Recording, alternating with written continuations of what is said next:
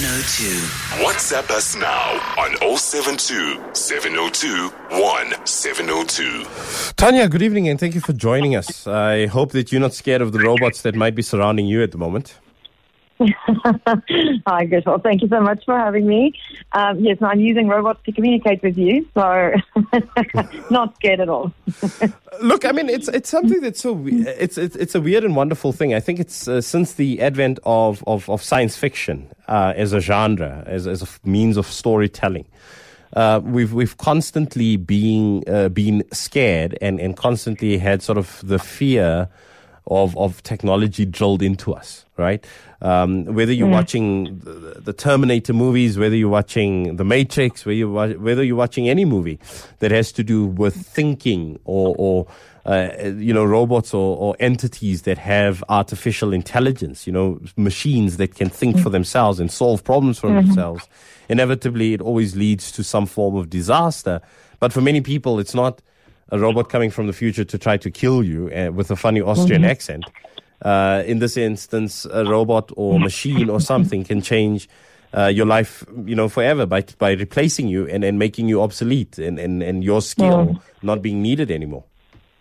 Yeah, I think the film industry has definitely portrayed the robots as something that's evil and should be feared. And obviously, as you mentioned, with the Terminator, as you referenced, it's got a very specific agenda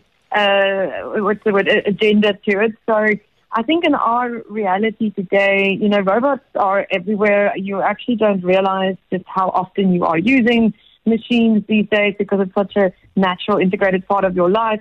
I just made a little joke, but I've got a cell phone here. It's a robot to an extent. And I think the part that's scaring people is that these machines are also now starting to make decisions and, as you said, think for themselves.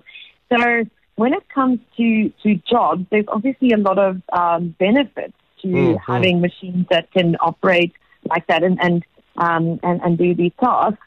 And there's obviously a lot of ways you can look at it. You can see the scary part, and I won't, sugarcoat it completely because, yes, in some instances, technology will destroy some jobs. It will render certain jobs obsolete. But if you think back about the first industrial revolution that happened as well, we had factory workers that were replaced by machines, and the fourth industrial revolution won't be any different.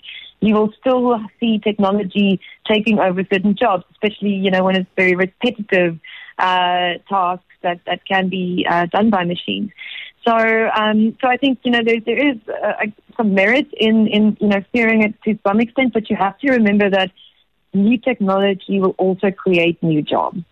So, we can focus on the scary part or on the exciting part.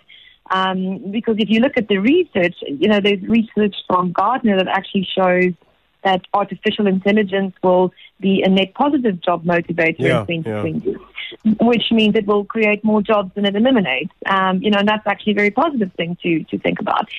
It's obviously very important that people are aware of these changes and that they know, what that means for the job industry and the landscape, so that you can upskill yourself and know what skills will be required for these new jobs.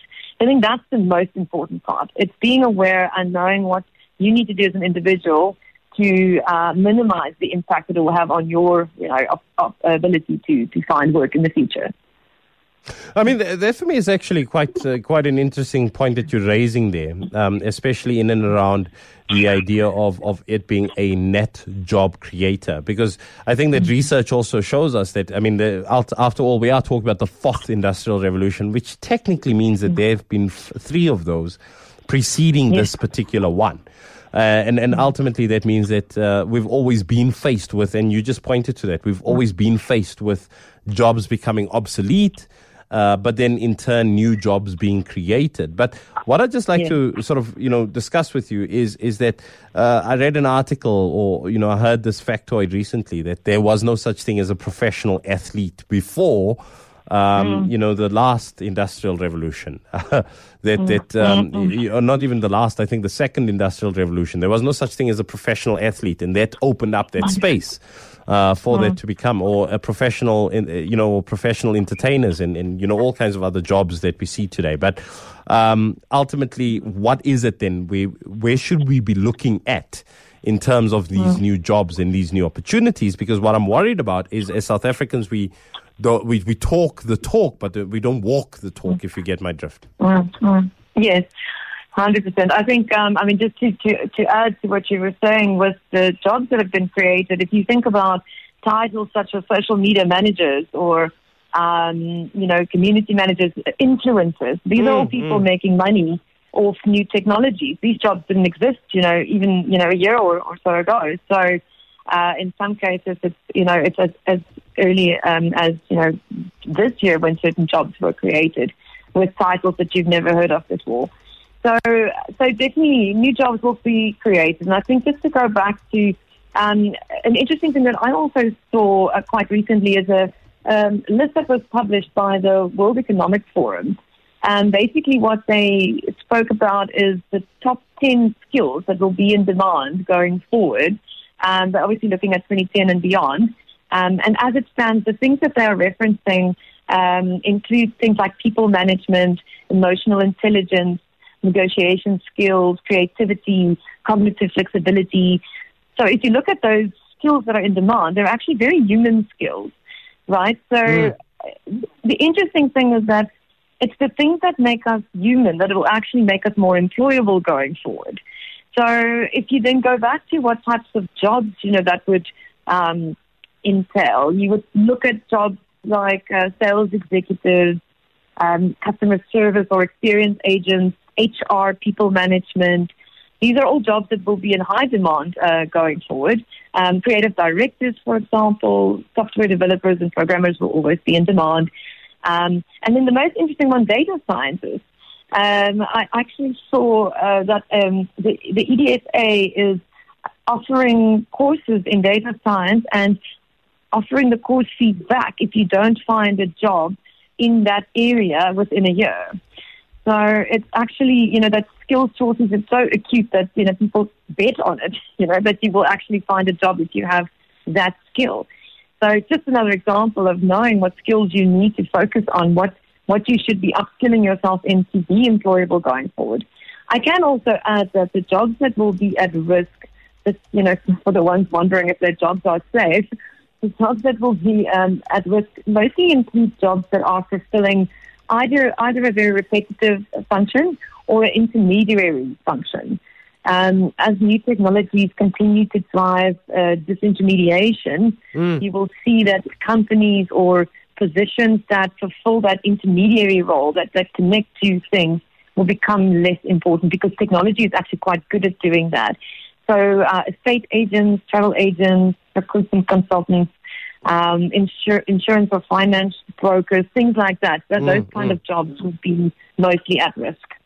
It's a stunning one because, I know that, and then going back to the insurance example that you used, it's stunning because my first job actually for the first 4 years of my career was actually in insurance. And I started working for a direct insurer.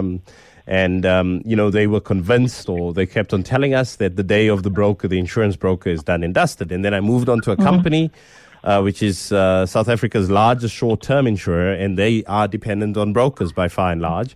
And they were thriving, but at the very same time, they had their clientele that seemed to be a little more upper echelon, for lack of a better term. So I guess it depends on where you find yourself. But the biggest concern, ultimately, Tanja, is that people are worried about, the ordinary person on the street, if not the poor, that they are the ones that are going to suffer the most. And people who are at the top, the so-called elite, or people who are comfortable in their middle classness, are the ones that are going to be the ones who are going to benefit. And that, ordinary miners and people who are working in call centers and people who are doing the jobs that ultimately could be replaced by machines are the ones that are struggling. Yes. I think, that it's a very valid concern, and I think the responsibility is going to sit with companies. Employers also have to look at ways that they can enhance the productivity of the human capital and not just look to replace them. So it is their responsibility as well to take that on board. There's something called augmented humanity. If you go to a tech conference, you'll hear the term being thrown around. Yeah. But it refers to using technology to assist rather than replace your workers. And obviously that can be navigating complexities or reducing human error, or again, just helping with repetitive tasks and functions. So I think that, that is a concern, but we have to take responsibility, as corporates and as companies also, to look at how we can rather enhance our workforce rather than just looking at replacing it as the first port of call. Let's do this quickly. For any listeners that might have any questions, because of course in South Africa we've already had our experience with this, and I think the one key question that I have is, are we ready for this fourth industrial revolution based on what the net result has been thus far? But for anyone that has any other questions, 011 883 0702, alternatively 021 446 0567. And lest I forget, we do have WhatsApp, 072 702 1702. That's where you guys can get a hold of me on WhatsApp. Either a short voice note, alternatively a text message would do there, or 31702 and 31567 for SMSs, people who are not part of the fourth industrial revolution yet.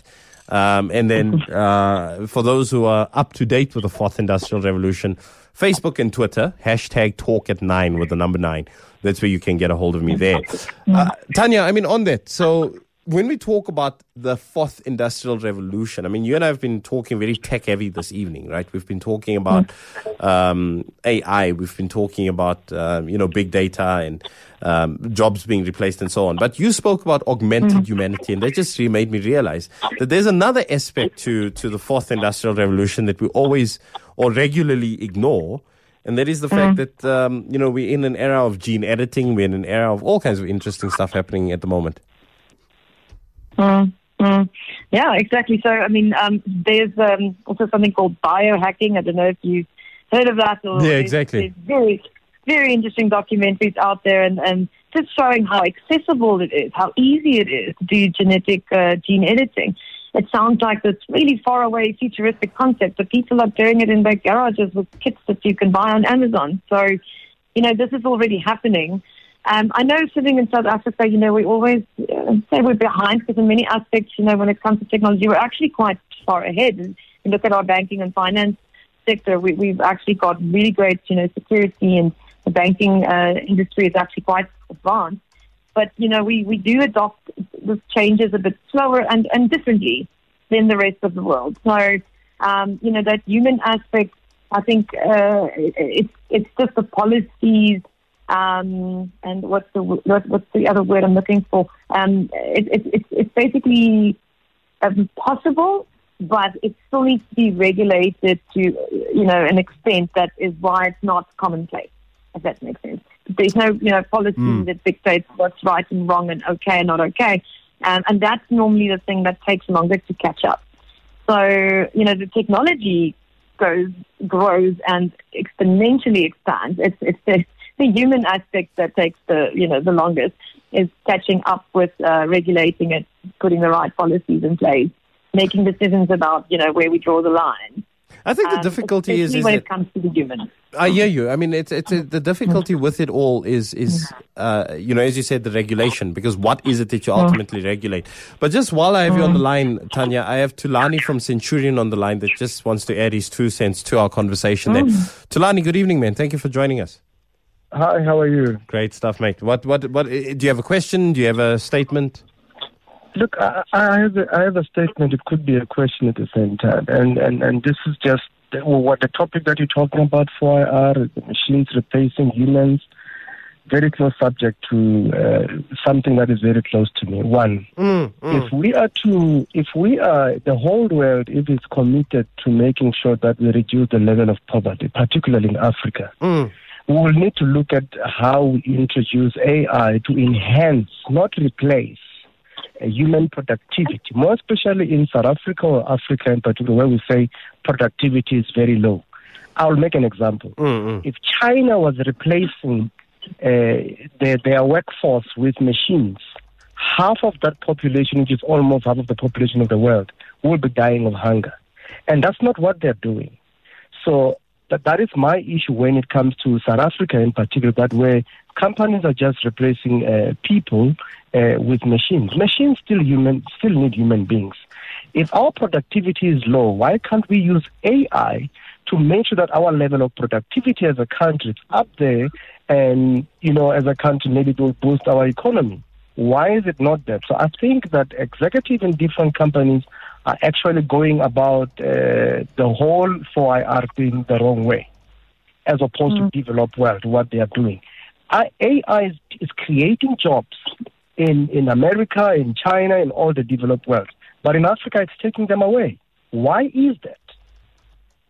I hear you. Thank you for that, Thulani. I mean, Thulani has an interesting question, Tanya, and this was part of where I wanted to go with our conversation, and that is obviously this idea that I mentioned it earlier. You and I spoke about how it would be a net job creator ultimately with the introduction of the fourth industrial revolution and AI and everything else of the sorts associated to it.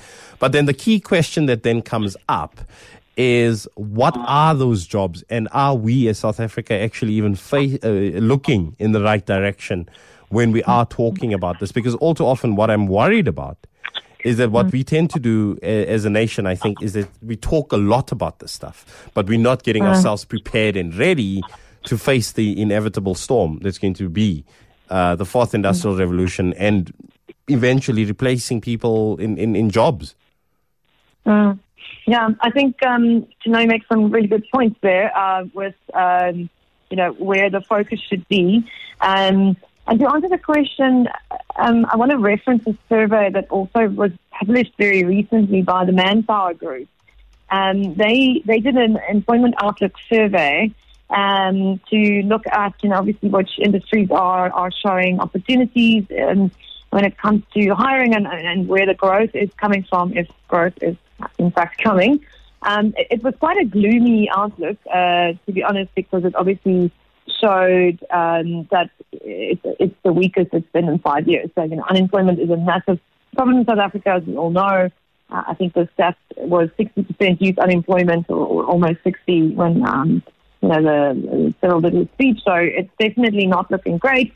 But what was encouraging from that survey is to see that the industries that experienced digital disruption, but also being digitally transformed as a result, they were all showing an uptick in hiring. So it shows that there's a positive correlation between digital transformation and job creation, because the industries like finance, real estate, and the business services sectors showed that there was a net employment outlook of plus 9%.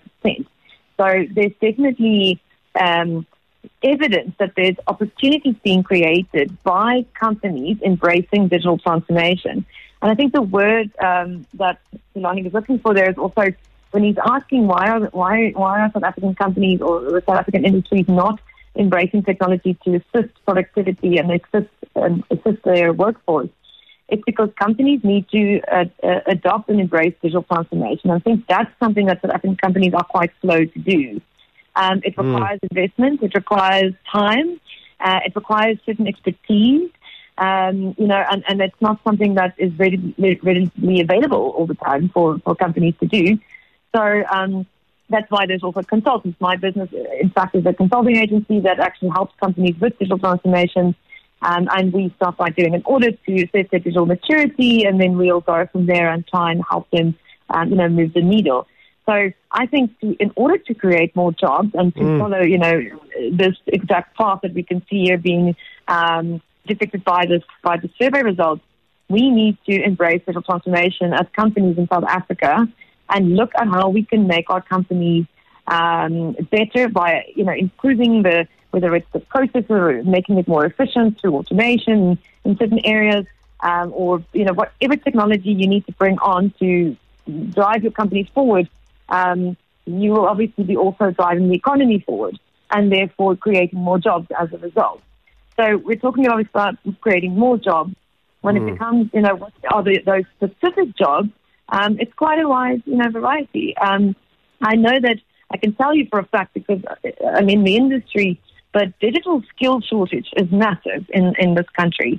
The fact that there's such a high unemployment number but still we are struggling to find people to hire into our industry is actually quite, it's almost ridiculous if you have to give it a word, because, there's so many jobs there that are not being taken by South Africans because the skills don't exist in the country. So I think the stat was 37% of employers are actually recruiting from outside of South Africa when they're looking to fulfill their technology needs. Those jobs are already there. So, that I think, again, going back to the skills that are required, just making sure that you're upskilling yourself, learning digital skills. You, as an individual, can help, reduce unemployment by doing that. And then companies embracing digital transformation and driving, their profits and the company forward will be able to create more jobs as a result. But if we can take a step back, especially in the private sector, when we look at the fourth industrial revolution and its impact, and this is something that I've always found so interesting. It goes back to a question that Tulani raised. And I'm going to sound like an insensitive capitalist here. But ultimately, is the private sector bound to create jobs for the sake of creating jobs, if you get my drift? And the reason why I'm asking that question is because, I'm a CEO of a big company. Technology is going to halve the number of people that I have to pay salaries to. It's going to halve my risk of things that cost me money, like, for example, maternity leave, paternity leave, sick leave, annual leave, someone that needs to leave the office early or leave the office late, come in late because of a family commitment, this, that, and the other. A machine never needs to go to a child's sports event. A machine never has to go to deal with a sick child or a sick partner or a parent that has passed away and they have to bury this parent. And unfortunately, human beings come with all of that. So, for me, I always wonder when people say that we need to do stuff to uplift people. Is any business actually thinking about that beyond the fact that, listen, we can't leave everyone poor because then no one can buy our product?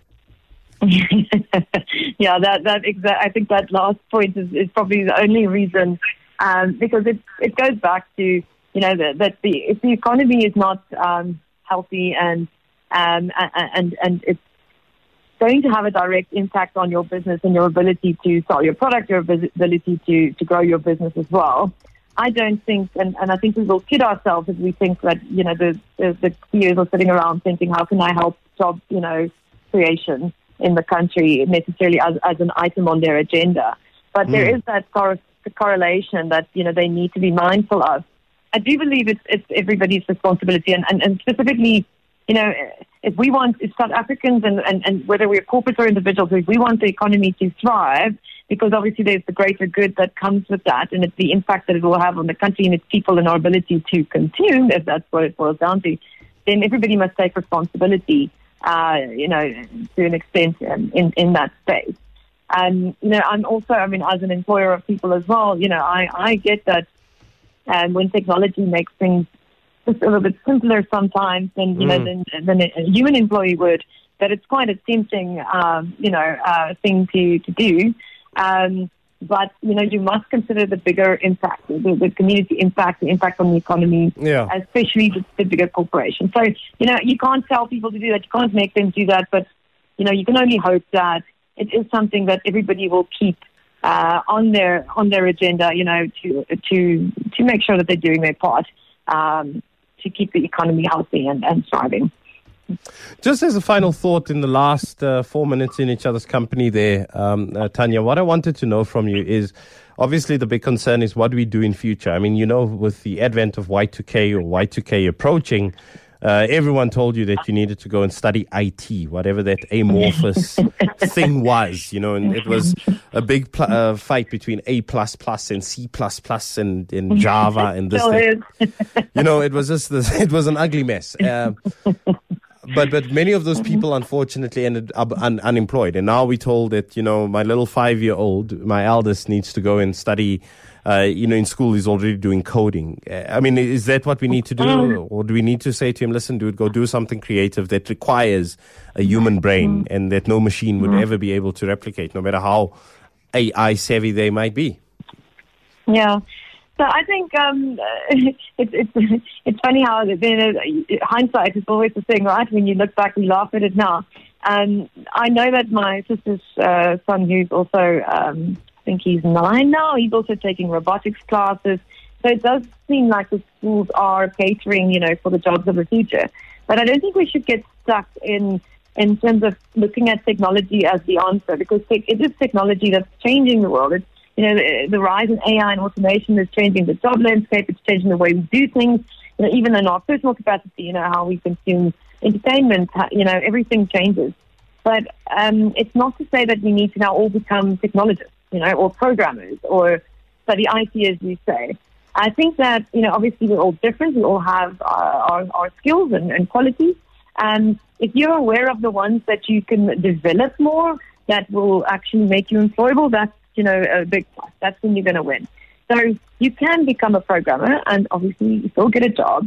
The difference, I think, in how the future will change is software programmers or software developers will still be in demand. But when it becomes the hardware, I think that's where when you're saying programmers, computer programmers are not going to be as much in demand.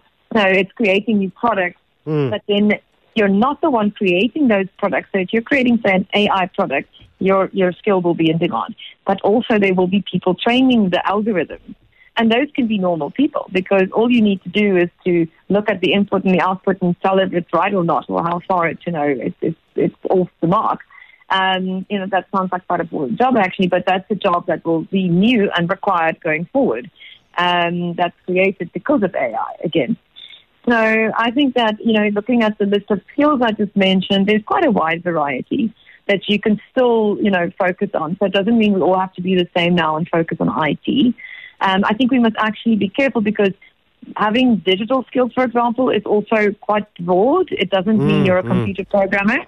But you can actually bet on it being in demand. So at least, if you want to try and secure your future, you can start by looking at those specific jobs that are needing the talent that is short.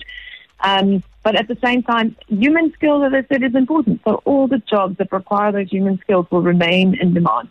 So if your child, for example, excels in a certain area and he's very creative, he will have a job as a creative director. It'll be fine. He doesn't have to go and study IT. So I think just be aware. Look at the information being published. There's lots of surveys being published all the time about skills that are in demand, jobs that are being created, and opportunities that are on the rise. And just keep yourself informed, I think, especially if you are young and looking to enter the job market soon, or looking at what you need to study. I guess we've reached that age where we have to, under no circumstances, keep ourselves informed and continue with the education. You can't sort of, gone are the days where I did my 3-4 years of education, tertiary education, I'm done now. And I'm going to continue. You need to stay up to date with new knowledge and new information coming forward. Tanja, it was absolutely a pleasure chatting to you. And don't worry, I'm not scared of the robots anymore, so I won't have any nightmares about Arnie. Your job is safe. Let's hope so. You never know that. We'll have to end it there. Thank you so much, Tanja. Make promises, Tanja. Thank you so much. Cheers, Tanja. There was Tanja Lategan.